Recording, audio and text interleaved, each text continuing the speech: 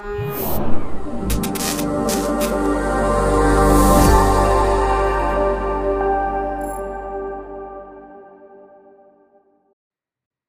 guys, and welcome back to the Unplugged podcast. Today I am joined by Nik Ellis. Hello. And today we're going to be talking through effective hiring and firing. But before we get started, if you are watching on YouTube, you know the drill. Hit subscribe, hit the like, and leave all the comments for us in the box below. So Nik, welcome back to the podcast. Thank you very much. How are you doing today? I'm nervous about the effective firing thing because I think that's quite that's a bit of a worrying. negative tone, but Yeah. I can do effective hiring, but maybe it's one of them. It's like, it's not a nice thing to be done, but there might be people, watching this, and might be able to give advice, or it's just one of those not nice, awkward things, isn't it? I'll change my answer then. Yes, I'm fine. So, first of all, hiring. What is there? Is there effective ways of going about it? Do you have a sort of like way that you personally do it yourself, or anything like that? So hiring, it is a very, very tricky one, and something I personally struggled with over the years. The true answer is get a recruitment company involved because they truly know how to do it best, and it's. I think recruitment in itself is a tricky thing because it's a mixture of marketing. You need to say this is what we do, and we want to attract someone that does X. It's also a quite a tricky one to sift through CVs because you may be the best presenter in the world, but you might not be able to write a CV very well, or vice versa. You might have a brilliant CV and be bloody awful in real life. So I think the whole CV thing, that is in itself is a skill. Interviewing is a completely different set of skills, and I think it's drawing the best out of those people, trying to get them. They're obviously nervous, or a lot of people are nervous when they're interviewing, so it's trying to get them relaxed and calm and all the rest of it. Sometimes it's, oh my God, I need this person as quickly out of my office as I can, so it's what's the shortest time that isn't rude to get rid of them. So I think it's lots of different skills with recruitment, and obviously then you go on to all the legal stuff when you actually hire them. So going to a recruitment company, you should have people with all those different bits and bobs in, rather than just go to the HR person and ask them to write an advert. It's not fair. When it actually comes to the person, I think it's super difficult, and I'd like to think I'm a good judge of character, but I've been wrong, and I happily admit that.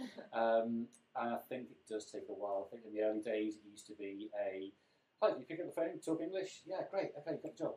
Whereas now I think we go into a lot more detail, and depending on the role, sometimes psychometric tests I think can be really, really important. I'm a great believer in insights and how that works, so sometimes that's needed. We quite like testing as well. We've done a little bit where we put people in the actual place where they will work, just to see how they get on, and also to see how the other people interact with them in the teams. One of the tricks that we used to do quite a lot is we used to leave, when someone came for an interview, leave them in reception. I've got some incredibly trustworthy receptionists there, and they would, what are you for? And they would do almost a secret interview. Are we allowed to do that? But they almost just kind of work out, and because I trusted them and worked with them for a long time, it meant that I could get a little bit more of a let's take the poker face away from the interview that I'm doing, and let's see how they are.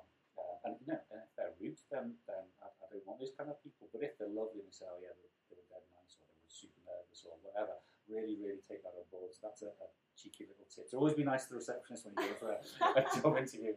Be nice to everyone anyway, but especially. I love that. I think because as well, and you said sometimes you'll put them like in a test environment or something like that. You want to know how they're going to get on with the job. They might be the perfect candidate, but when they're actually doing the job, is it something that they really enjoy doing, or is it something they're strong at doing? It's a two-way thing as well, Charlie. It's they've got to be genuinely happy doing what they're doing. You hear horror stories of people kind of being promised, or at least building up in their head what a job is, but the reality might be very, very different. I love the analogy of an undercover investigator. It sounds super sexy, doesn't it? Right, we're going to be an undercover investigator, but really it's just sat in the car eating pizza for hour upon hour upon hour. It's really, really boring. So I think getting the testing thing works both ways. They've got to be happy with where they are, what the company is. It makes it very real for them. So that, yeah, I quite like doing that. Yeah, and other people's opinions as well. Not people like myself, people who like the receptionist, or just even having someone vaguely in the room, or it doesn't matter who they are, just to give that perception, preferably someone of the opposite sex as well, because I think you can be interact different, don't you? Yeah, I think so. Yeah, the metaphor Mars and the Venus thing. We think differently, and just to get that other perspective as well, I think is important. I also go with gut reactions like loads. Yes. Yeah. Good or bad. I'm with you on that one. Like your gut instinct is never wrong, never fails you, does it? Now and again, but I think women's normally when it's for the gym, but yeah, it's are very spot on, and you know it in yourself, don't you? Really. You do, and yet sometimes we don't listen to our guts, do we? Yeah. It's only after, I had an inkling. Listen to that inkling, you know, they're super, super important. And I like to hear the language they use. I like to see the body language they use as well. You know, are they, you know, not really interested, or are they engaged? Yeah, exactly. Yeah, and the other great thing about having a second interview with you is if they're looking at you, you can kind of see, you know, fiddling with their hands, or you know what you can kind of take a second look at kind of what they are saying to you without actually saying it. That's so important, because body language, you can tell so much about body language. Obviously, if the hands are like that, are they like, you know, quite inverted? Are they like a bit more extrovert, like chilling like this type of thing? Exactly. So yeah. you can read a lot from that. Yeah. And I suppose that is an important thing when you're hiring. It is, yeah. You know, if you want a chilled out personality, sitting chilled out, or you're very formal. We obviously Revolution 4 is very Virgin Netflixy kind of culture type people, so just in kind of jeans and jumpers and dogs and booze and swearing and you know, it is, you know, and we get stuff done because of that, and that's our culture. But it doesn't suit everyone, and we've had people turn up, you know, in a very formal suit and tie and briefcase and all, and you kind of think, well, if you haven't researched our company and kind of know a little bit about our culture, we're splattered all over social media, there's plenty on our websites to kind of show what they're like. Well, that makes me a little bit nervous, you know. But then again, they might be that sort of person, and they might be brilliant. So I always give them a chance. But it is just a tiny little thing. No, isn't it? Like if you're going for a job, for instance, you've got to research the company and know what they're about. I think first and foremost, massively important. Yeah. You don't want to go into the lion's den and not know what you're talking about, or what you're there for, or what the vibe is, that sort of stuff. You call this the lion's den? I think that's been taken out. Last Dragon's Den's been taken. Yeah. Wolves, maybe. We're all wolves. Yeah, very much so. I think it's, you know, we get people who almost turn to do a tick box exercise, and there's just no need to. We don't need that. We want people who genuinely want to be with us, who I love your company, I want to come and join. And most of the people we've got have said, I've seen you on whatever, I've known about you for ages, got a great reputation, or saw you at this awards. Yeah, I'd love to be part of that team, that culture and everything. Okay, it's not all fun and games and all the rest of it, and yes, the social media, the tip of the iceberg is all that bit of it. There's a lot of hard work that goes behind the scenes as well. But I think for us, it's finding that work hard, play hard kind of mentality kind of person.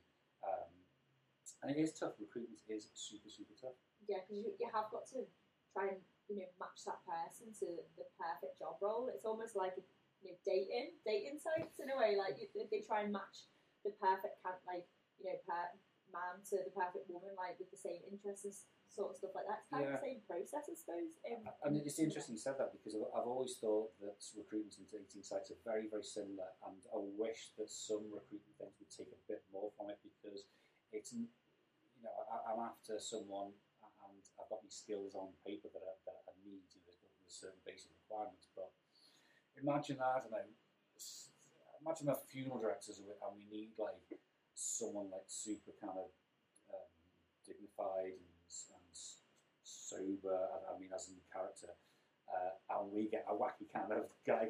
That's just not going to fit. It may be brilliant in terms of skills. Yeah, exactly. The cultures and fit. And I wish some recruitment things may just dip a little bit more into what the people like, you know, because that's super important to us to be able to have to get the culture, the ethos, the characters that we need to get across. See, we've talked about hiring. Sorry, get my words tangled. Yeah, we've touched upon hiring. Obviously, the more elephant in the someone, Byron, is there any effective way to do it? Obviously, it's not a nice thing to be done. Unfortunately, sometimes. Yeah, just be clean, straight, and have your ducks lined up. And firing is a lose-lose situation. They don't want to be fired. You've spent a lot of time training them, initiating them into the company, getting them involved, and it's introducing them to clients in some cases, and it's a lose-lose situation. You don't want to ever have to fire someone, because it's you made a mistake, haven't you? And on the other hand, I think it's important to, if you have made a mistake, to admit it sooner rather than later. Yeah, give people chances, but if you got to a point where you just feel there's no progression and there's no going forward, no matter what you can say or train, that is where you've got to get to a stage where you say, right, I need to do it. I need to do it cleanly and fairly, and just get rid of it. Unfortunately, yeah. And it is it's a lose-lose situation, as I say. Yeah. So you never plan for that. But, yeah, it's one of those things. Like if it's that's the thing that's got to be done. It's got to be done, isn't it? I'd say never drag it out, because I think if you drag it out, it just makes it worse for everyone involved. And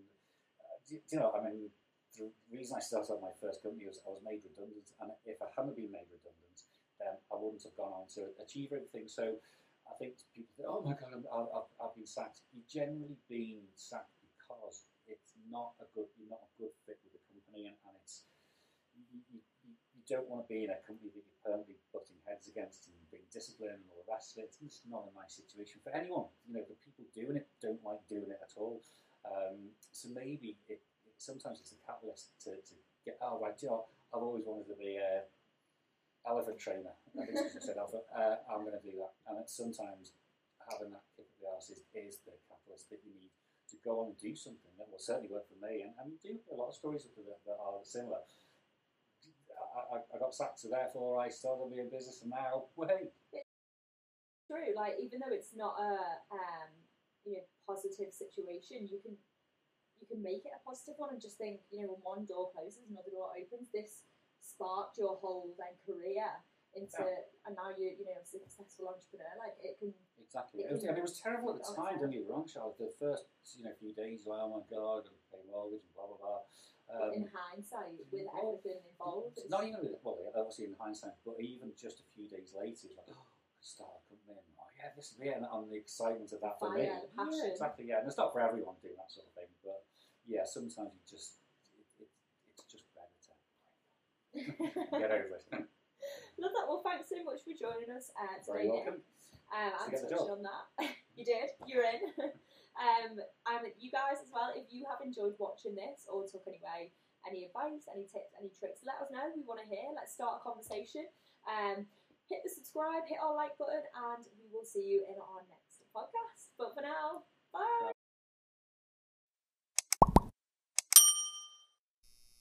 bye.